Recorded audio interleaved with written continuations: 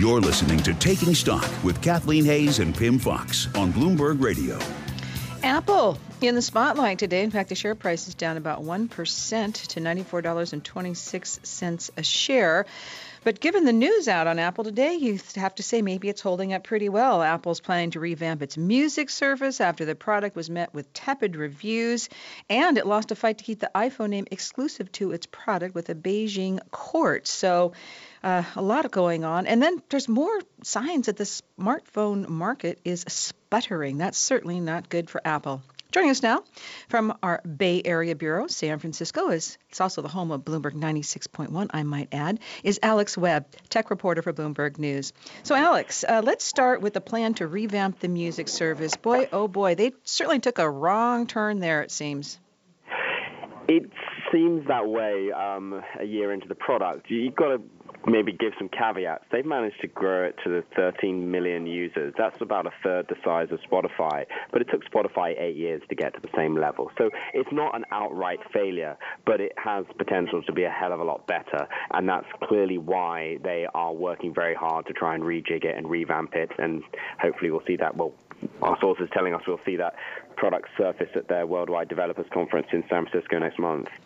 Alex, is there a tale, maybe a novel in the coming and going of all of the executives who've been involved in this music project? I wonder if you could just tell us who the players are and beats and bring it all together. So it is a wide and varied cast of players, and that kind of speaks to the very problem with the product, that there isn't one big figure dictating everything. You have on the one side the iTunes veterans, people who built the iTunes store. That's people like Robert Kondrick and in the Apple LA office, Jeff Robin, who was an engineer, built the original iTunes store. And then they buy Beats, which was, a $3 billion deal. They bring in people like Jimmy Iovine, a huge figure in the music industry, Trent Reznor, who we know is a front man of Nine Inch Nails, but have been heavily involved with the Beats live streaming service.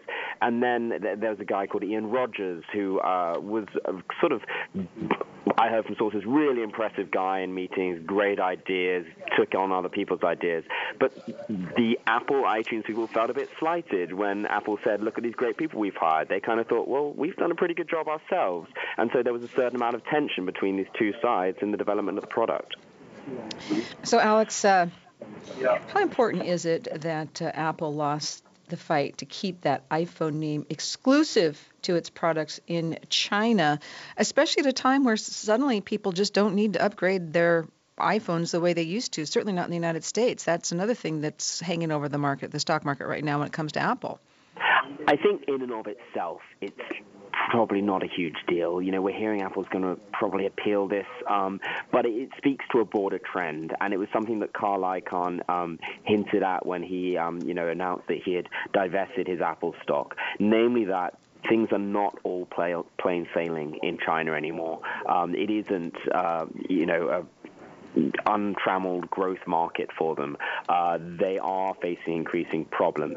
Here we have the iPhone issue, the branding issue. A couple of weeks ago, we heard that movies and iBooks had been blocked, or they've been told they can no longer sell movies and books through the iTunes store. So there's an element of, I think probably power play on the Chinese side saying, just remember who's boss. It's us. It's not you, the massive mega company. We are the people controlling our own market.